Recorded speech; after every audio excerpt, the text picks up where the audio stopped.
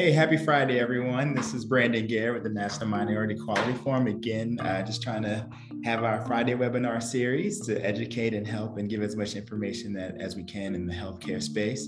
Today, we are obviously always joined by our very own Mia Keys, who's Chief of Staff to Congresswoman Kelly. And then we have our special guest speaker is Dr. Cameron, I always say double Dr. Cameron Webb from the White House, who's leading on COVID. I know we had a ton of questions submitted, so I don't want to take too much time with the introduction. I'll just turn it right over to Mia. Brandon, as usual, it's great to be with NMQF. Really excited for everything you all are doing and particularly the subjects you're elevating.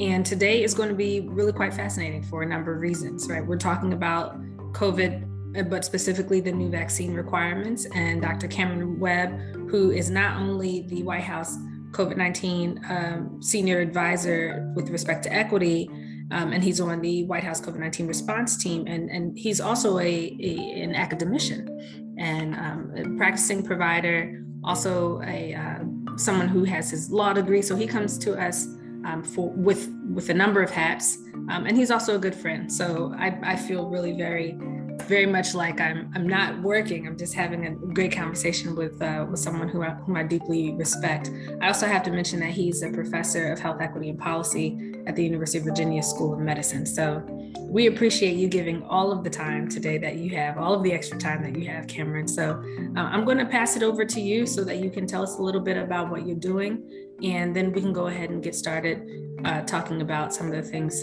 with respect to the COVID-19 vaccine and the requirements now. Yeah, well, thanks so much, Mia, and thank you, Brandon, Dr. Puckern, for the invitation today to join you. This is it's a really interesting and challenging time in the midst of this pandemic. And so as Mia mentioned, I work clinically in the coronavirus unit at my hospital at the University of Virginia. And so just this past weekend, I worked overnight, Friday night and Saturday night. And over the course of those 2 nights, I admitted more COVID positive patients who required hospitalizations than I had at any point in the year 2021. The moment that we're in is very different. Our hospital's ICU had to add a 5th unit just to be able to accommodate all of the need, all the patients who were so sick with COVID that they required ICU level care. We're continuing to see people who get sick. But what's different about this moment is that those people almost overwhelmingly were unvaccinated. Almost overwhelmingly, there are some who were immunocompromised, but by and large, what we're seeing is, as the president puts it, a pandemic of the unvaccinated.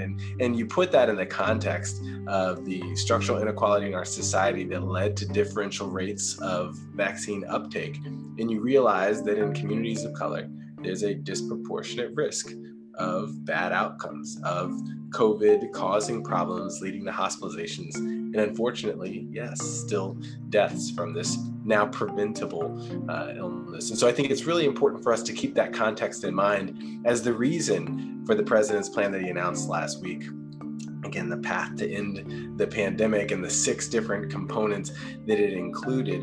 And at the top, I'll just say it was intentional that it started with vaccinating those who are unvaccinated. Our primary focus remains getting people their primary series of this vaccine, getting more people protected. We say in the public health space, and Mia, I know you'll agree, an ounce of prevention is worth a pound of cure. We've said that for so long. And so we have some new tools that have come along that are helpful to prevent severe illness if people do have COVID, but we've got to prevent as many people as possible from getting COVID and from having those bad outcomes. So getting people vaccinated remains the goal. Certainly there's a reference to the boosters, and that's an ongoing conversation that hopefully we'll get a chance to talk about a little bit today, but that's a developing situation. There's the emphasis on schools and making sure that environment works well. I have a 10-year-old and a 6-year-old. It's so important to me that we're able to keep them safe because they're not old enough to be vaccinated. I think the president's plan really was focused around, yes, we're going to make sure when they're ready to get vaccines to 5-year-olds to 11-year-olds. But until that time, what are the things that we can do? The layered mitigation strategies, the ensuring that all other adults in that setting are vaccinated, and that's what the president is calling for us to do. Certainly we're focusing on masking and testing. layered mitigation, but also leveraging the testing paradigm to be as effective as possible, really supporting and bolstering our economy, and then finally making sure that we're supporting that healthcare workforce and that healthcare space.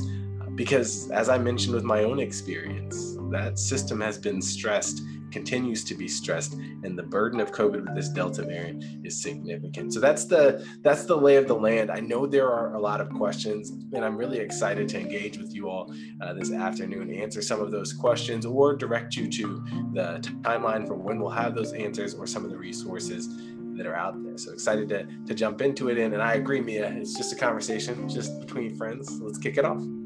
Well, and that's where it ought to be, right? Because a lot of information that people are receiving, they're certainly getting it from trusted advisors like yourself, and then they finally eventually make decisions after they're able to talk with people within their circle. So I hope that that's the takeaway today. And speaking of questions, I do see that we've got questions pouring in, and you're certainly putting the questions in the right spot.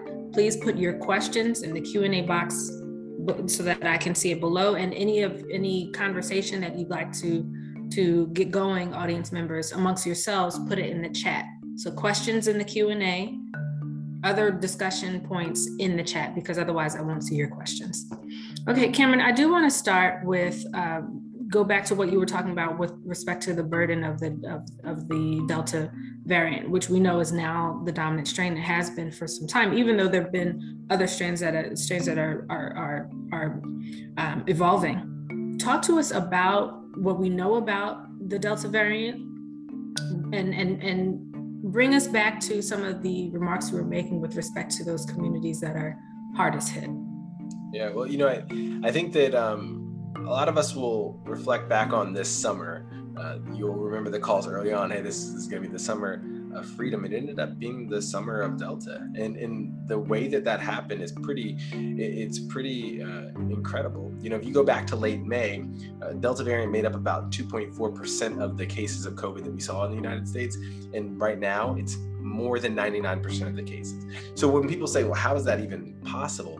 It's because it has a series of mutations that allow it to outcompete any other version. And so, yes, we do have other new variants of interest as we categorize them, but none of them have shown an ability to outcompete Delta. It has the right combination of mutations. So the first thing I tend to say to folks about Delta or about any variant is that this happens anytime a virus can replicate in a human host. It can create, what it does is it makes copies. Sometimes it makes copying errors, and often those errors lead to a virus that doesn't work. Sometimes it leads to a virus that works more effectively, and that's what Delta is. And so what we've seen is that it's twice as transmissible. You get 1,000 times the viral load in a nasal swab of somebody with the Delta variant compared to somebody with wild type or the original, coronavirus. And so this is a problem. And so even though the reassuring piece is that our vaccines that we're using, Pfizer, Moderna, Johnson & Johnson, have still been shown to be effective against Delta, albeit with some moderately reduced effectiveness in terms of preventing hospitalization and illness, right? We know that that's still one of our best tools against it. When you look at vaccination rates, though, we know that the vaccination rates in communities of color at the beginning of the pandemic were much lower. They've actually caught up significantly. These days, if you look, it's tough by CDC data because we have a lot of missing race and ethnicity data on the CDC data. But if you look at surveys, and we have surveys from Axios, Ipsos, from KFF, from Pew, from Bloomberg, we have our own within HHS. Across all of those, what we're finding is now we're north of about 2/3 of Black people who have been vaccinated, right? And so I think that's good news. But even still, when you think about 1/3 of that population still being at complete risk, that's higher than in other communities where nationally it's about 1/4, right, who have not been vaccinated, a little less than that. And so there's still a lot of risk. That burden disproportionately falls on communities of color due to a history, a legacy, and contemporary challenges with folks feeling like they're able to access spaces equitably, feeling like they can trust the spaces for healthcare services, feeling like they can trust the messengers who are telling them they should get vaccinated. A lot of people have brought forward the conversation around Tuskegee, and even though it's entirely a different dynamic and situation, it speaks to that legacy. As recently as 1972, in that instance, of communities of color being harmed by this medical establishment. And so I think that's why all the work has to be on building and gaining that trust, and it doesn't happen overnight. The last thing I'll say is, I say this all the time, you can point me in the direction of somebody who's currently not ready to be vaccinated. You can say, Cameron, bring everything that you know, all the hours you spend on this, to a conversation with this person and convince them to get vaccinated. And what I'll tell you is that even with my medical degree, my law degree, my role in public health at a major university, my work in the White House, having access to all of the data, it's very unlikely I'll convince that person in one conversation. Right? It is a series of conversations. It's a series of giving them time to go back, to reassess, reevaluate, bring new questions. And that's why having those trusted spaces and trusted messengers is so important, because we have to do that deep work of undoing the distrust, the mistrust, and the misinformation that persists. You hit on 3 significant points there in your comments: equitable access, trustworthiness of the institutions, which does, have a very serious, it does connote back to people feeling like they cannot trust, right? Which is a different concept from the trustworthiness of an institution. And then finally, the messenger, and whether or not there's opportunity for continued conversation, even if those conversations become contentious or there's conflict of information. I actually want to bring up a really very contemporary example. I'm a huge hip hop head. I'm really, really large into all kinds of music. I'm a musician, but I'm also very fond specifically of hip hop. I am not, however, a Nicki Minaj fan, but a lot of people follow Nicki Minaj. And for those of you who are trying to figure out who Nicki Minaj is, she's a hip hop rapper. And recently, as in earlier this week, she tweeted to her 20 plus million followers that she wasn't going to go to the Met Gala because the Met was requiring vaccines. She also tweeted about one of her family members, a gentleman who got the COVID-19, one of the vaccines, and reported that he experienced some issues with his genitalia. And then she implored her followers to do their own research, but not to immediately jump on getting the vaccine. So I'm wondering, how would the White House, or how will the White House navigate this conversation, particularly when you're talking about someone with such a huge following and someone who, in terms of being a trustworthy messenger, is not a physician, is not a lawyer, but very much has the ear, particularly of the Gen Z. Yeah, no, I've spent a lot of time this week talking about Nicki Minaj, as you can imagine, and I think that there are a few key points to make right here. One of them is that people don't go to Nicki Minaj for their health information, right? That's not who she is. That's not why they're following her. But just the same, her raising concerns or considerations introduces it into kind of the public awareness in a different way, and I think that's particularly important when it comes to misinformation that can be spread, even if her intention wasn't to be anti-vax, which is what she said. She said she's not anti-vax. She actually said she is most likely going to get the vaccine because she's going to need to get it for work to go on tour. And, segue into what we're talking about, the president requiring employers with more than 100 employees to require vaccines. And at the same time, to encourage them to, if they're not getting vaccinated, to make sure that they're being tested regularly.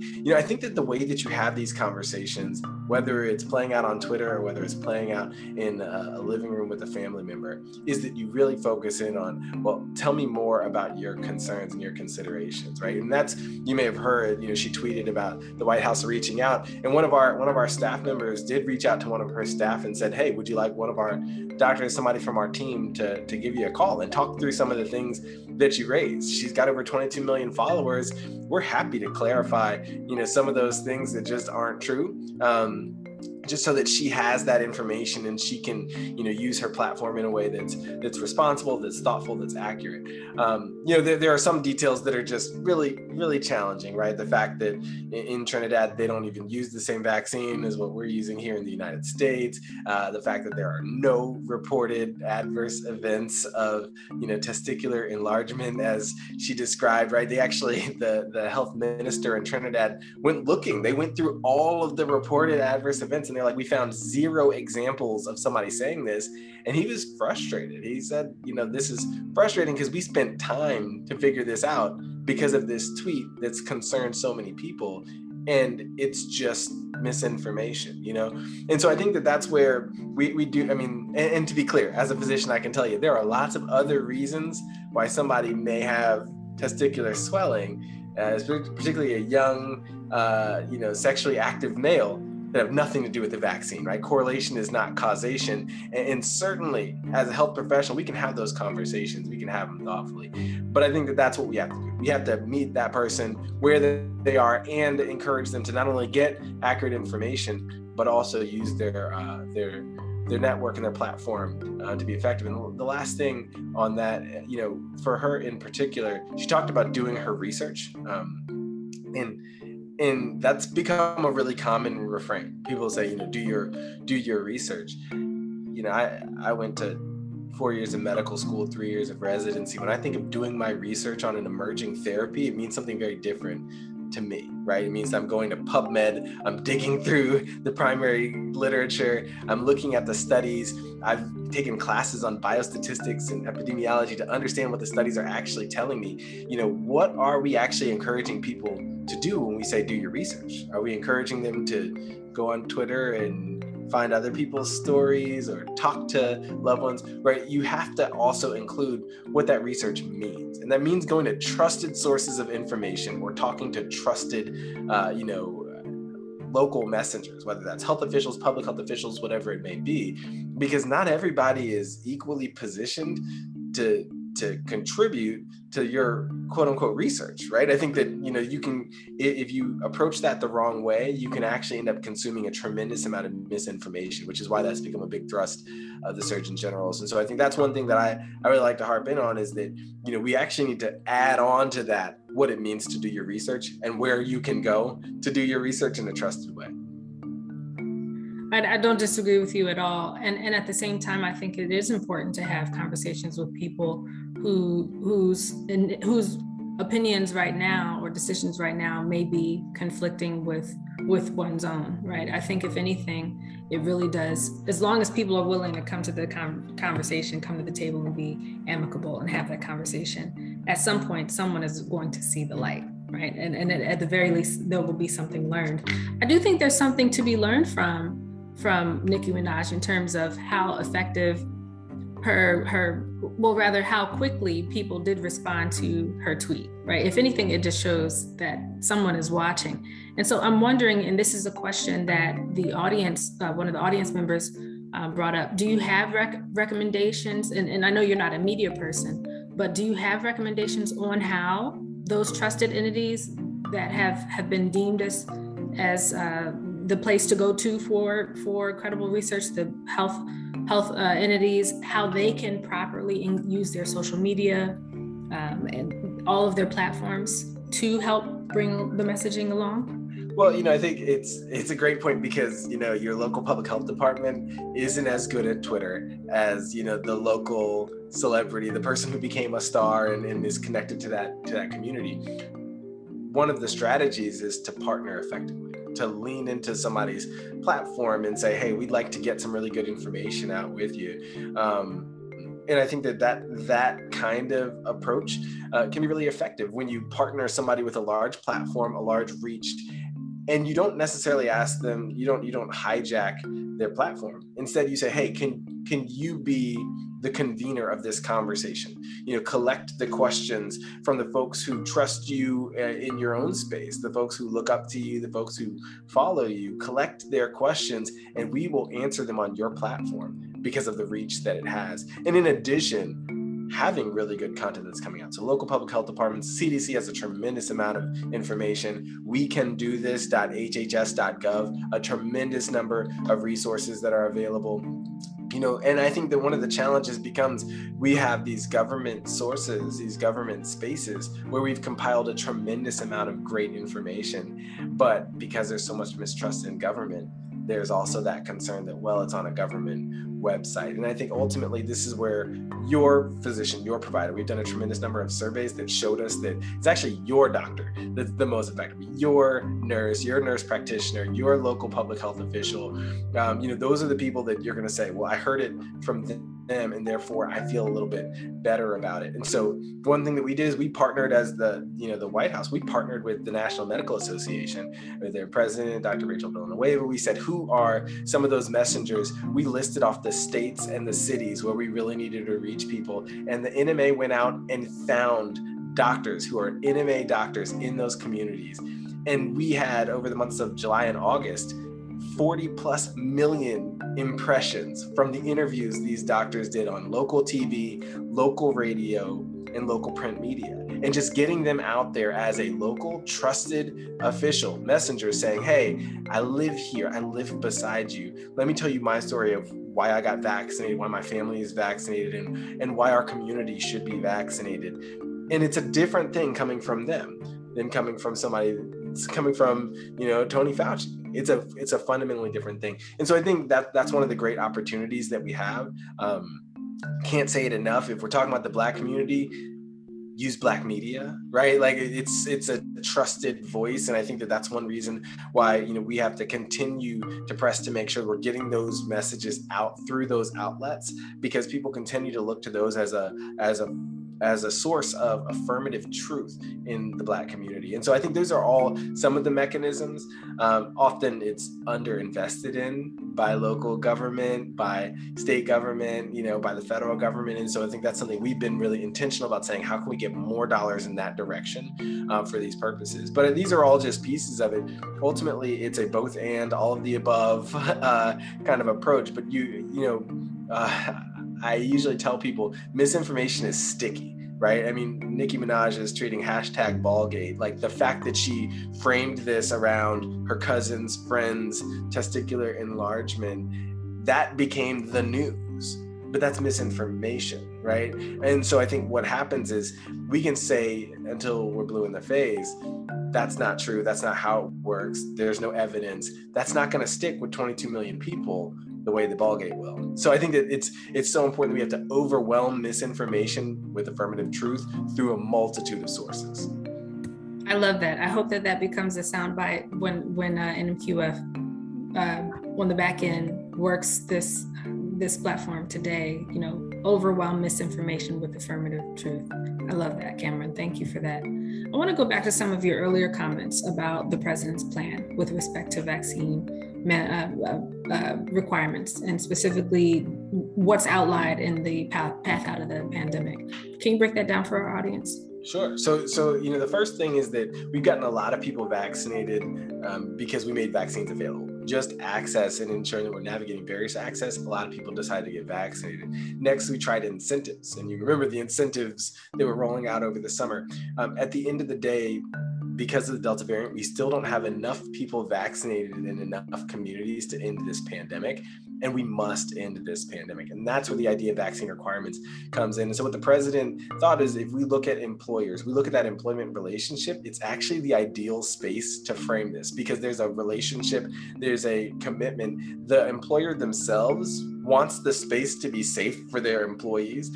And so that's why this is all framed under OSHA, which has that responsibility for workplace safety in the first place. And so I think that's where that vaccine requirement came. If you have more than 100 employees, then you're required to require them to get vaccinated or submit to regular testing. We talked to a lot of CEOs, both in the creation of this policy and as we're moving forward with getting the rule from OSHA. But overwhelmingly, CEOs are just like, this is good for us, right? It's good to require this in this setting. Vaccine requirements, to be clear, this isn't new. This isn't something that we're just inventing for COVID-19. Everybody who's sent kids to school knows that vaccine requirements are a thing that's been a part of the public health paradigm here in the United States since George Washington. So I think if you go back in time, this is something that's been around for a very long time, and of course scaled over the last 60, 70 years. So some of the most conservative states have some of the most strict requirements in terms of entering school, entering kindergarten. Mississippi was #1 in childhood vaccinations for a long time, right? And so I think there's a reason for that. It was because of their mandate, their requirement that kids get vaccinated. That's kind of that first piece. And it's not just those employers, it's what we're doing in healthcare settings to make sure that all healthcare employees are vaccinated. What I think of when patients come into the hospital is I'm wearing my N95 mask, I'm gowned, I'm gloved, I'm wearing a contact stethoscope. I'm doing everything I can to stay safe. But also I'm thinking they need to stay safe from us. Those of us who are going from room to room with patients with COVID, we need to make sure that we are protecting the patients who don't have COVID from what's happening in this hospital. So that's not new to healthcare settings to require vaccinations against certain things. Hepatitis B being one of them that we do regularly, right? We have to do testing for tuberculosis. Those aren't things the general public has to do, but we have a higher standard in healthcare, and this is no different. And so we're using CMS, Medicare, Medicaid to do that. I'll also touch on the large entertainment venues piece, because you've seen NFL teams now requiring vaccinations. Buffalo Bills did it, Seattle Seahawks did it, right? Requiring vaccinations to enter their stadiums, because when you even on the college level, that's exactly right.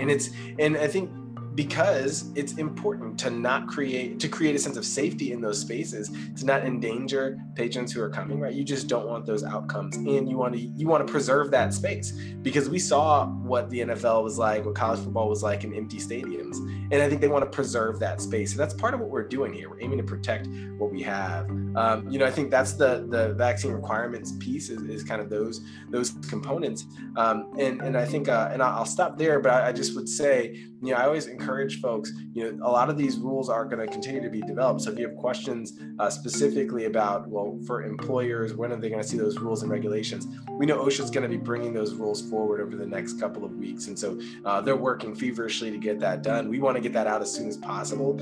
Some employers are saying this is already FDA approved. We know this is coming down the pipeline. We're going to do it now. We don't need to wait, because there's a lot of virus in our community right now.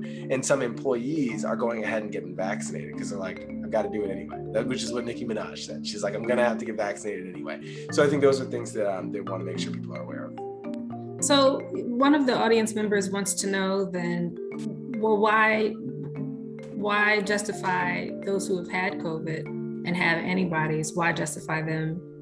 Why mandate that they also be vaccinated? I'm going to answer this as like Dr. Webb, the internal medicine doctor. And that's that over the course of 2020, what I saw time and time again was patients who came in for COVID in April or May of 2020, they came back in July or August of 2020 with COVID again. And we said that natural immunity, it only lasted a couple of months, especially when you introduce the concept of variants. That's the first thing. They actually did a study in Kentucky, and they looked at folks who had COVID at any point during 2020, and then they followed them throughout the year of 2021. Of course, there were no vaccines until mid-December 2020, but in 2021, there were vaccines.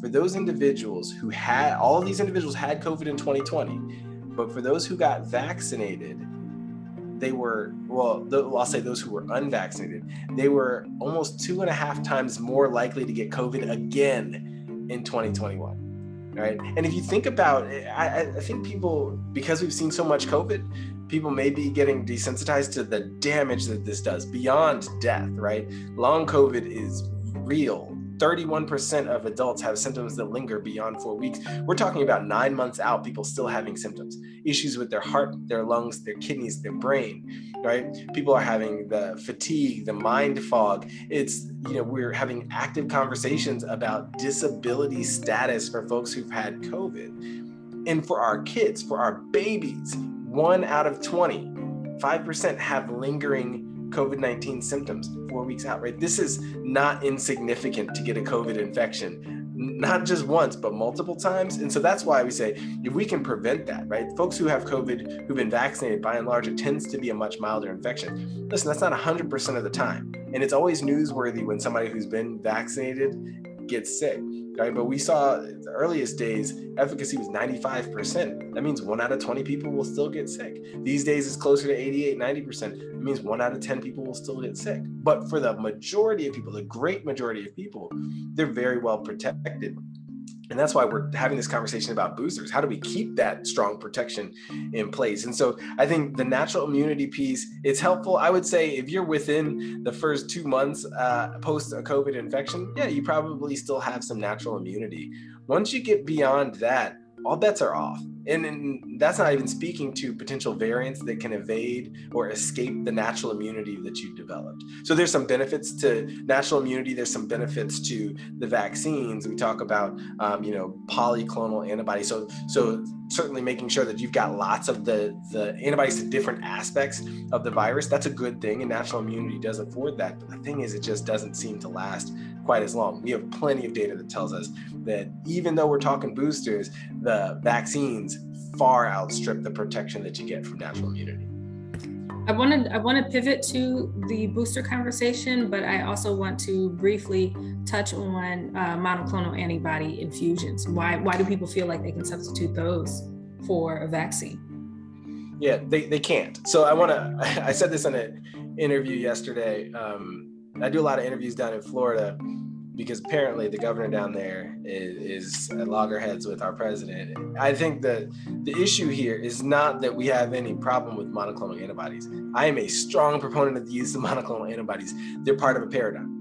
If you are, so the vaccines themselves, I call that our dose of hope, right? That's our way to keep you from getting sick, keep you from being hospitalized, keep you from dying from COVID. You get that vaccine, you've got some immunologic protection. That's your dose of hope that you're not going to be impacted by this virus the way that, over 660,000 people were. But the monoclonal antibodies, I call those our dose of help. And what that means is if you have a COVID-19 infection, a mild to moderate COVID-19 infection, and you're at risk for having a severe outcome, then the monoclonal antibodies can decrease the likelihood of a severe outcome by 70%. So in my hospital, when people come in and they're like, oh man, I'm not feeling well, feeling a little under the weather, I'm not short of breath, I'm not hypoxic as we call it, you don't need supplemental oxygen, but I'm just not feeling my best. I got tested, I'm COVID positive, what do I do? Well, I say, well, you should go home, you should quarantine, you should isolate, but you should stop by the COVID clinic first and get a monoclonal antibody infusion because it's going to decrease the likelihood that you have a bad outcome, especially if you have hypertension, diabetes, chronic kidney disease, heart disease, any other conditions, obesity that can lead to a risk for a worse outcome with COVID. And for those people, it's a 20-minute infusion. Then they're monitored for a little bit afterward, but 20-minute infusion and 70% reduction in hospitalizations and deaths. So it is effective. It is a good thing. But I said this at the onset, an ounce of prevention is worth a pound of cure, right?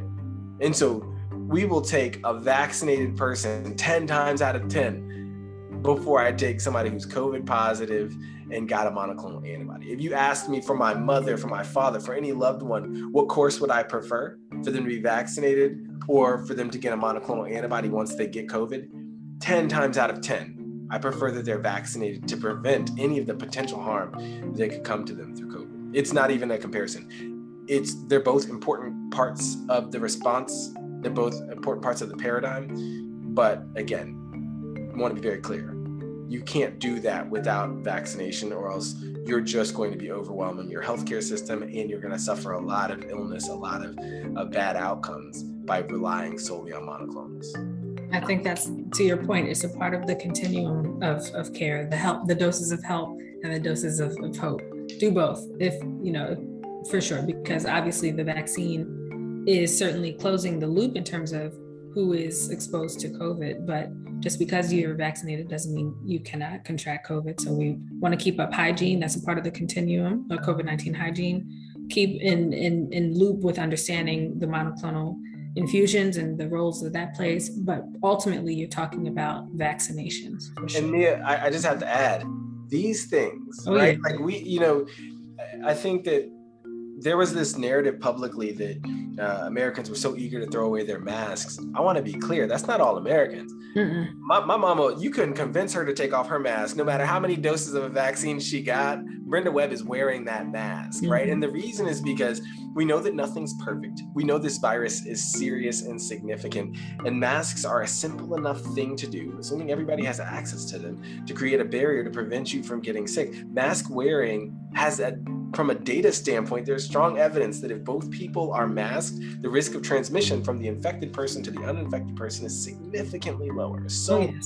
And so masks are a really important part of that paradigm. I know that you know that very well, but I just want to remind everybody, right? As they're just like, oh, I've got this protection. Don't take your eye off the ball. It's like boxing. I remember when Floyd Mayweather beat some guy up at the buzzer because the guy had his hands up and Floyd just two-pieced him, right? Well, at the end of the day, Floyd said in the interview, they're like, that was kind of messed up. He's like, first rule of boxing, protect yourself at all times. The same is true with COVID, right? We're in a global pandemic. Over 600,000 people have died. If you think we're not still in the middle of this match, then you're wrong. Protect yourself at all times. And this right here, these masks, an easy way to protect yourself. It's easy, and really we need to embrace that it's becoming a part of our American way of life. I lived abroad for about 4 years in both South Africa and Southeast Asia, and all through Southeast Asia in particular, it was very clear, especially if you were taking public transportation, the expectation, the norm is to wear a mask. And in a lot of spaces, it was due to pollution, but also people were quite clear about just how close in proximity to one another we have been. And we're getting to a point in the US where we have to embrace that level of protection is not something that needs to be resisted. It is a very easy accommodation that we can make for ourselves and for our loved ones and for our neighbors. It's at this point, it really is just about being neighborly too. Right. I dig that.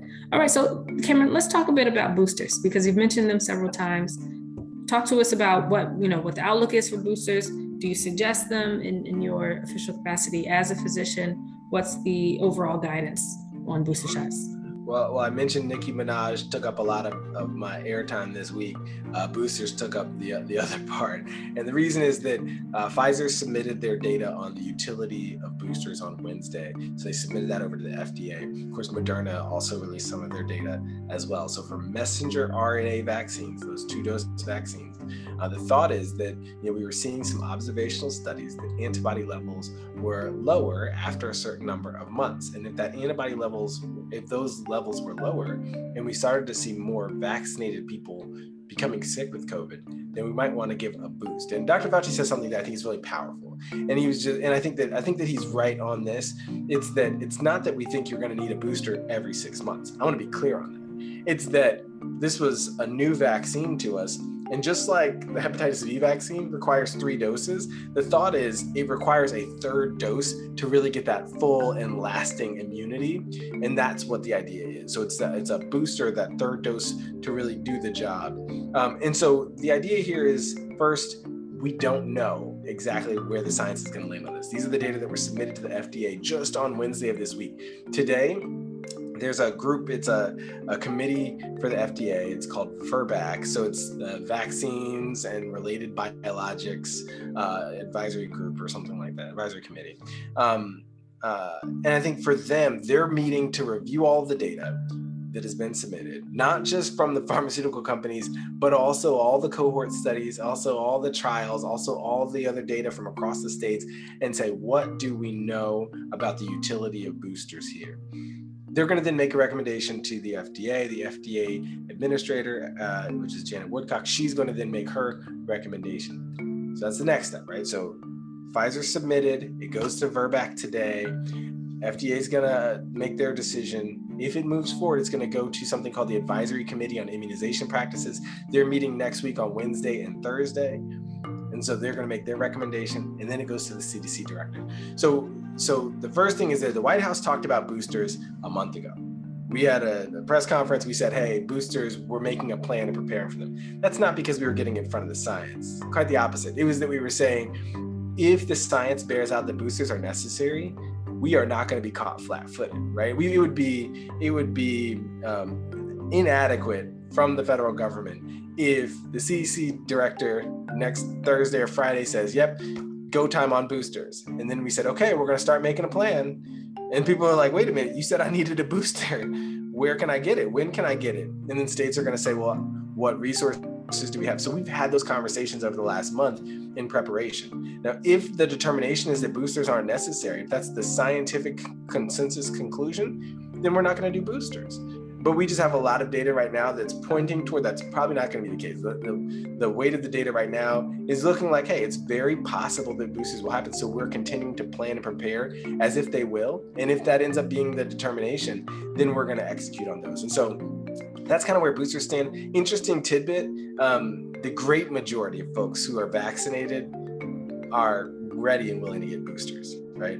Over 85% of folks who already got the first 2 doses are like, sure, if I need a third one to stay protected, I'm here for it, right? We know from the early data that the side effect profile for a third dose is very similar to a second dose. That's what Pfizer says, Moderna said. So that's good news too.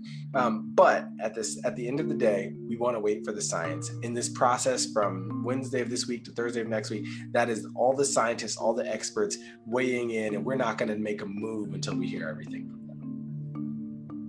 And I think that's sound. So let's talk about the moves that are being made, at least through the White House Health Equity Task Force, the COVID-19 Equity Task Force. What are you all prioritizing right now, and how are you elevating messaging around those priorities? Well, one of the big things, we've talked a lot about vaccines and their role, but we continue to prioritize that primary series of folks getting their first shots because we just want to make sure more and more communities are protected. As I said, one of our goals is equitable vaccine distribution. And even though we have a lot of missing data, so we don't know exactly what percentage of Black people or Latino individuals who've been vaccinated, we don't know the exact number. We have some estimates, especially when you triangulate based on survey data.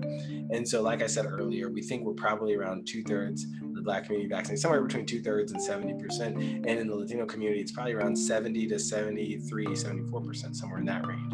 White communities, high 60s to low 70s. We have several surveys that tell us that we're in that range.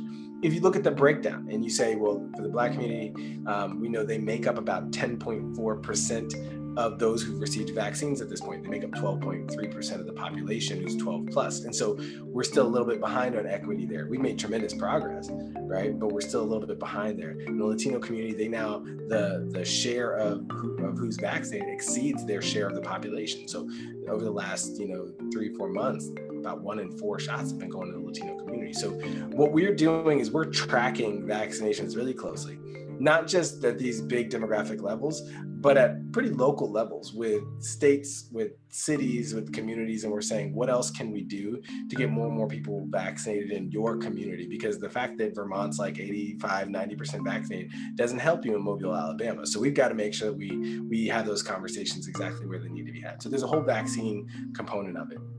There's a whole testing component of it, right? Because, if you don't know where testing is, if you don't have the opportunity to be tested for COVID, it's hard for you to do the other things to keep yourself, your family, and your community safe. And so really getting testing there, really making sure that there's equitable distribution of these therapeutics like the monoclonal antibodies, right? So in terms of the COVID response team and our equity work, it's making sure that all of these tools, these resources, our path through the pandemic is being distributed equitably to all communities. And when we hear that it's not, then we have these surge response teams and we're able to rally resources to the communities who need it most. And sometimes we're doing that within a certain political environment. We understand things can get sticky because unfortunately, this is a pandemic that's been pretty highly politicized, but it doesn't stop us from saying there's a way for us to help every state.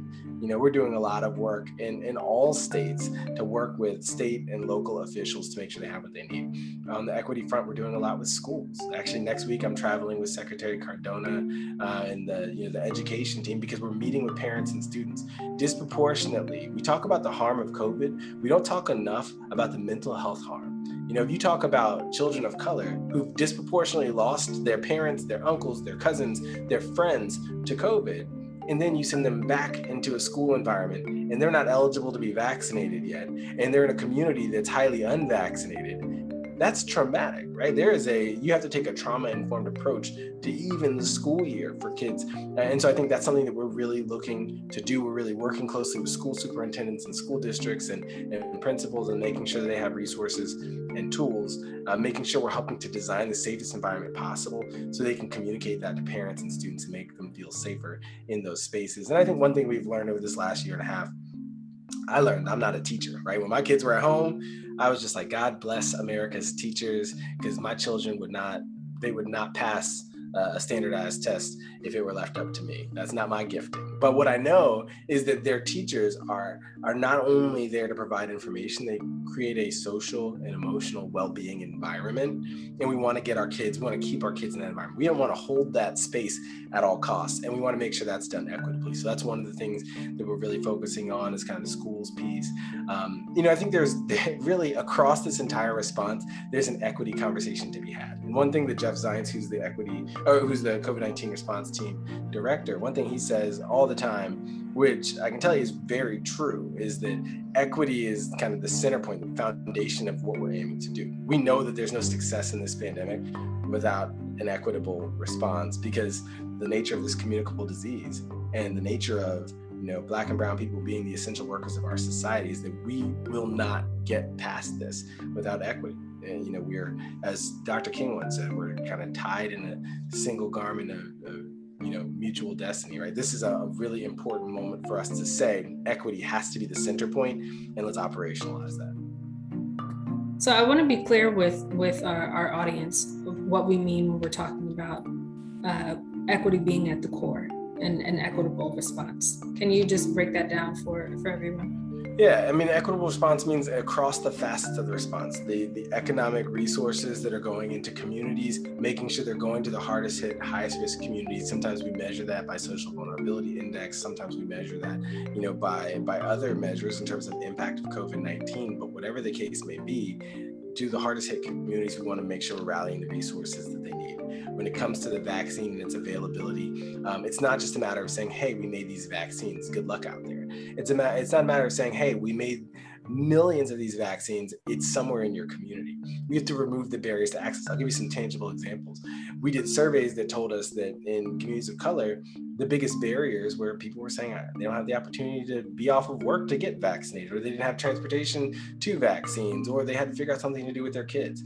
And so we issued rules through the Department of Labor that employers had to offer paid time off. We made sure that we partnered with Uber and Lyft, but also local public transit agencies to ensure free transportation to and from vaccination sites. We partnered with groups like KinderCare, Learning Care Group, Bright Horizons to make sure that parents and communities had places to drop off their kids so they can go get vaccinated, and if they were having symptoms shortly thereafter. Those are things that we did to provide true access to vaccines, right? Not just notional access, but true access. And the other one that I would talk about is the idea of trusted locations. We hear that more than anything, right? Is there a place that I trust? I know you told me there's a vaccine in my community, but do I want to go there to get vaccinated? And that's where we said, well, that's why we're partnering and funding community-based organizations, faith-based organizations, local entities, even barbershops and beauty salons who traditionally had a big role to play in the public health space around hypertension, cancer, lots of space, HIV, AIDS. And so it's a natural fit for them to be engaged around COVID. And we've got over 1,000 barbershops signed up at our Shots at the Shop initiative.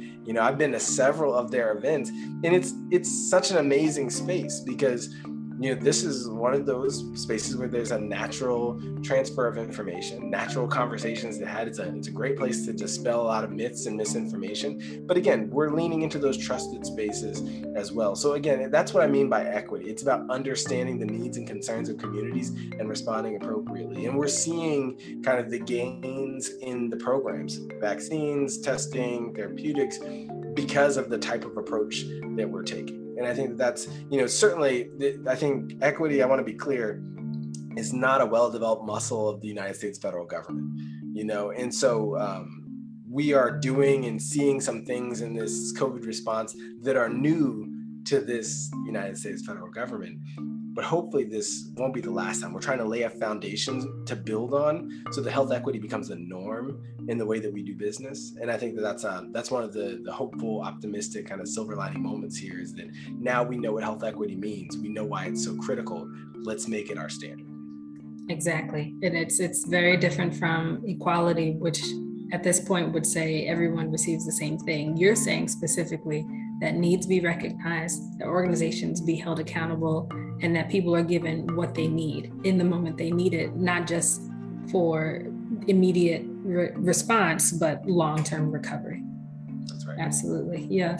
So we've got a little under 10 minutes here, Cameron. I wanted to elevate something that one of our audience members is referring to, and that's geography, right? So NMQF is really big on geographical data and aligning data by zip code and really mapping that onto impact in terms of joblessness and unemployment, in terms of poverty rates, in terms of chronic disease and acute disease rates and such like that. And so if we were to look at these maps, these heat maps that NMQF has, you can very clearly see that across the Southern Corridor in particular, you almost always see an overlap of those socially determinant factors as well as those biological outcomes.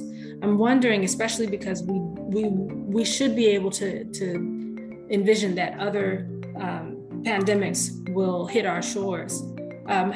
What are your suggestions in terms of coalition building and preventative measures and just being ready, being at the ready, particularly in answer to the needs of the U.S. South? Yeah. No, and you're a Virginia boy, so that I know this. Yeah, well, depending on where I am, that's the South to some people, but once I get down to North Carolina, that's true. Yeah. So I think that Mia, you'll remember very well back last March and April when we were talking about what's happening with this pandemic. What are we seeing in communities of color? The language we all used was it's laying bare all of the challenges, all of those social determinants of health where we're seeing problems. All of those are coalescing to create an undue and increased burden in communities of color. I think that what is critical is to take an intersectoral approach to the needs of the South. I think it's bringing people together across disciplines and really thinking from a collective impact approach. What do we need to do to achieve health in our communities?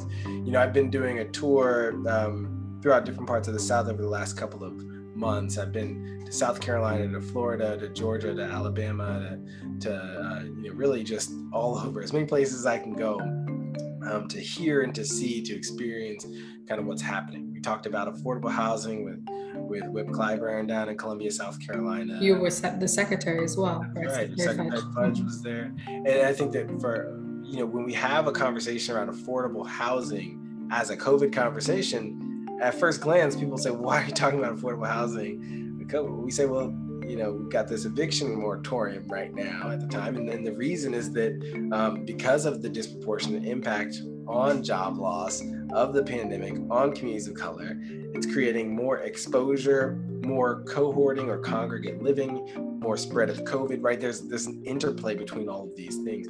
I think the South has known and seen this for a really long time. The nexus between food access, employment, education, housing, all of those social determinants, all coalescing on health outcomes. So, when you ask, what do we do next? How do we build coalitions? I think it starts with saying, who are the right people to be the voices advocating for health in our communities? In a lot of communities in the South, I was in Columbus, Georgia, with Representative Bishop, and we were talking about peer violence and how that was a key component, because when young people were out of school because of COVID, there was an increase in peer-to-peer violence.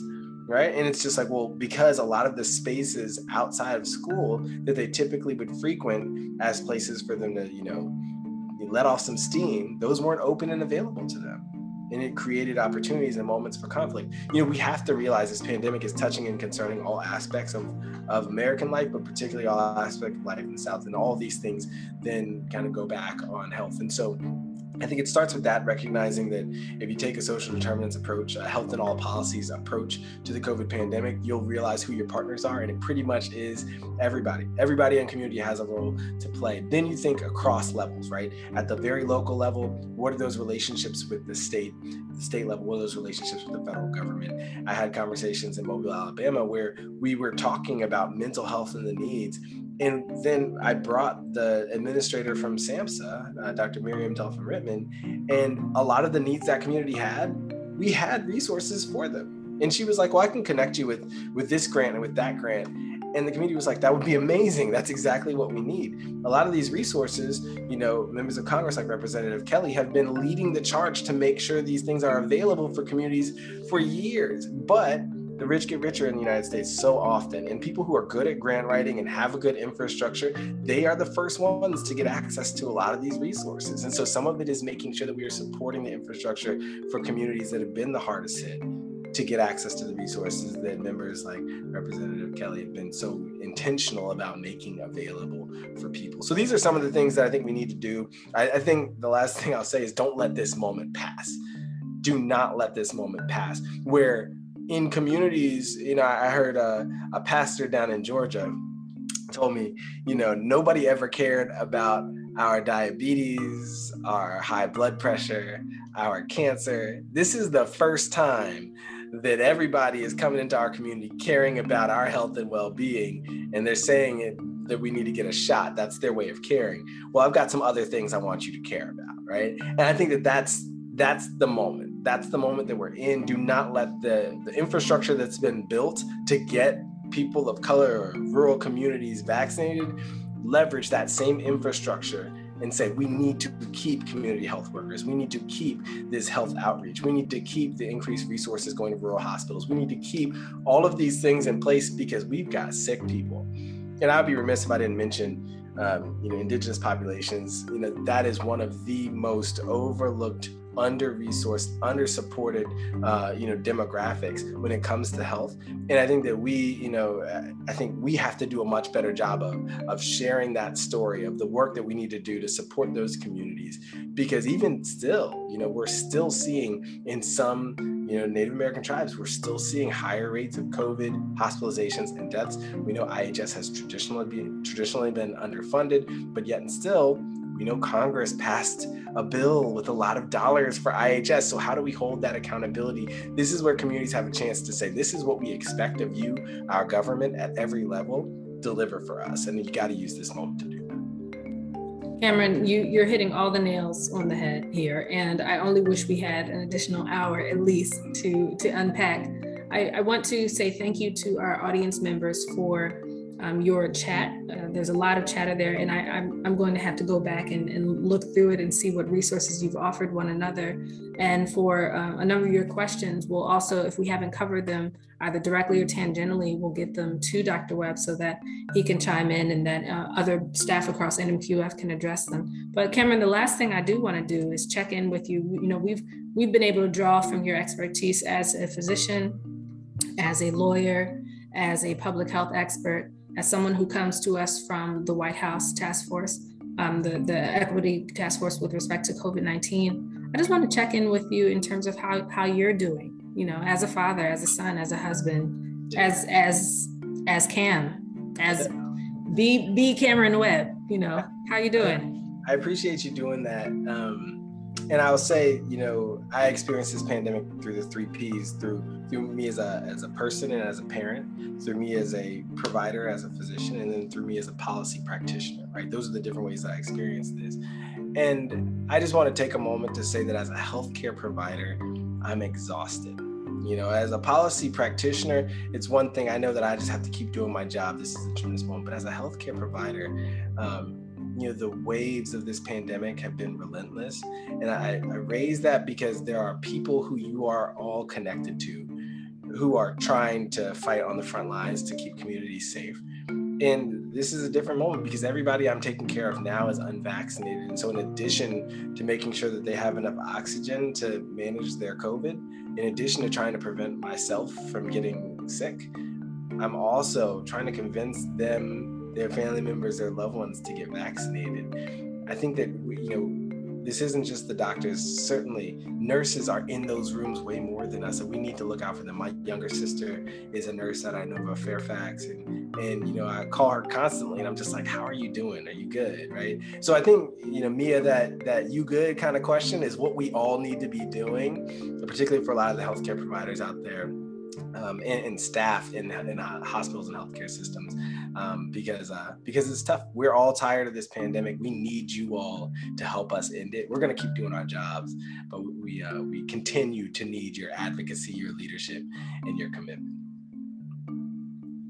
Dr. Cameron Webb, thank you so very much, my good man, for visiting with us and speaking so candidly to us in your multiple positions here. And also NMQF, again, really appreciate you being of such integral character that you're making certain that our audiences are aware of who's out there, who are trusted messengers, and that we're still pushing, you know, the points that Cameron made, which is equitable access, trusted messaging, and trustworthiness of institutions.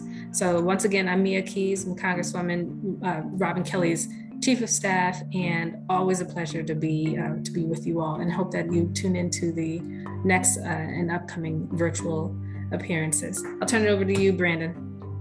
I think, Mia, you're doing a great job. I'm just going to echo all the comments that I'm reading in the chat right now. Great job to you both, and I appreciate you educating me and our audience about this. We, like Mia said, we look forward to seeing you next week. We'll have a topic with Dr. Laura Lee Hall, speaking on, again, a bit more about vaccinations and immunizations, because you know, we have to, a lot of us are getting our booster shots soon, but we also should be getting our flu shots as well. So look forward to speaking for you. Once again, thank you, Dr. Webb. Thank you, future Dr. Keys, and I will see you guys next Friday.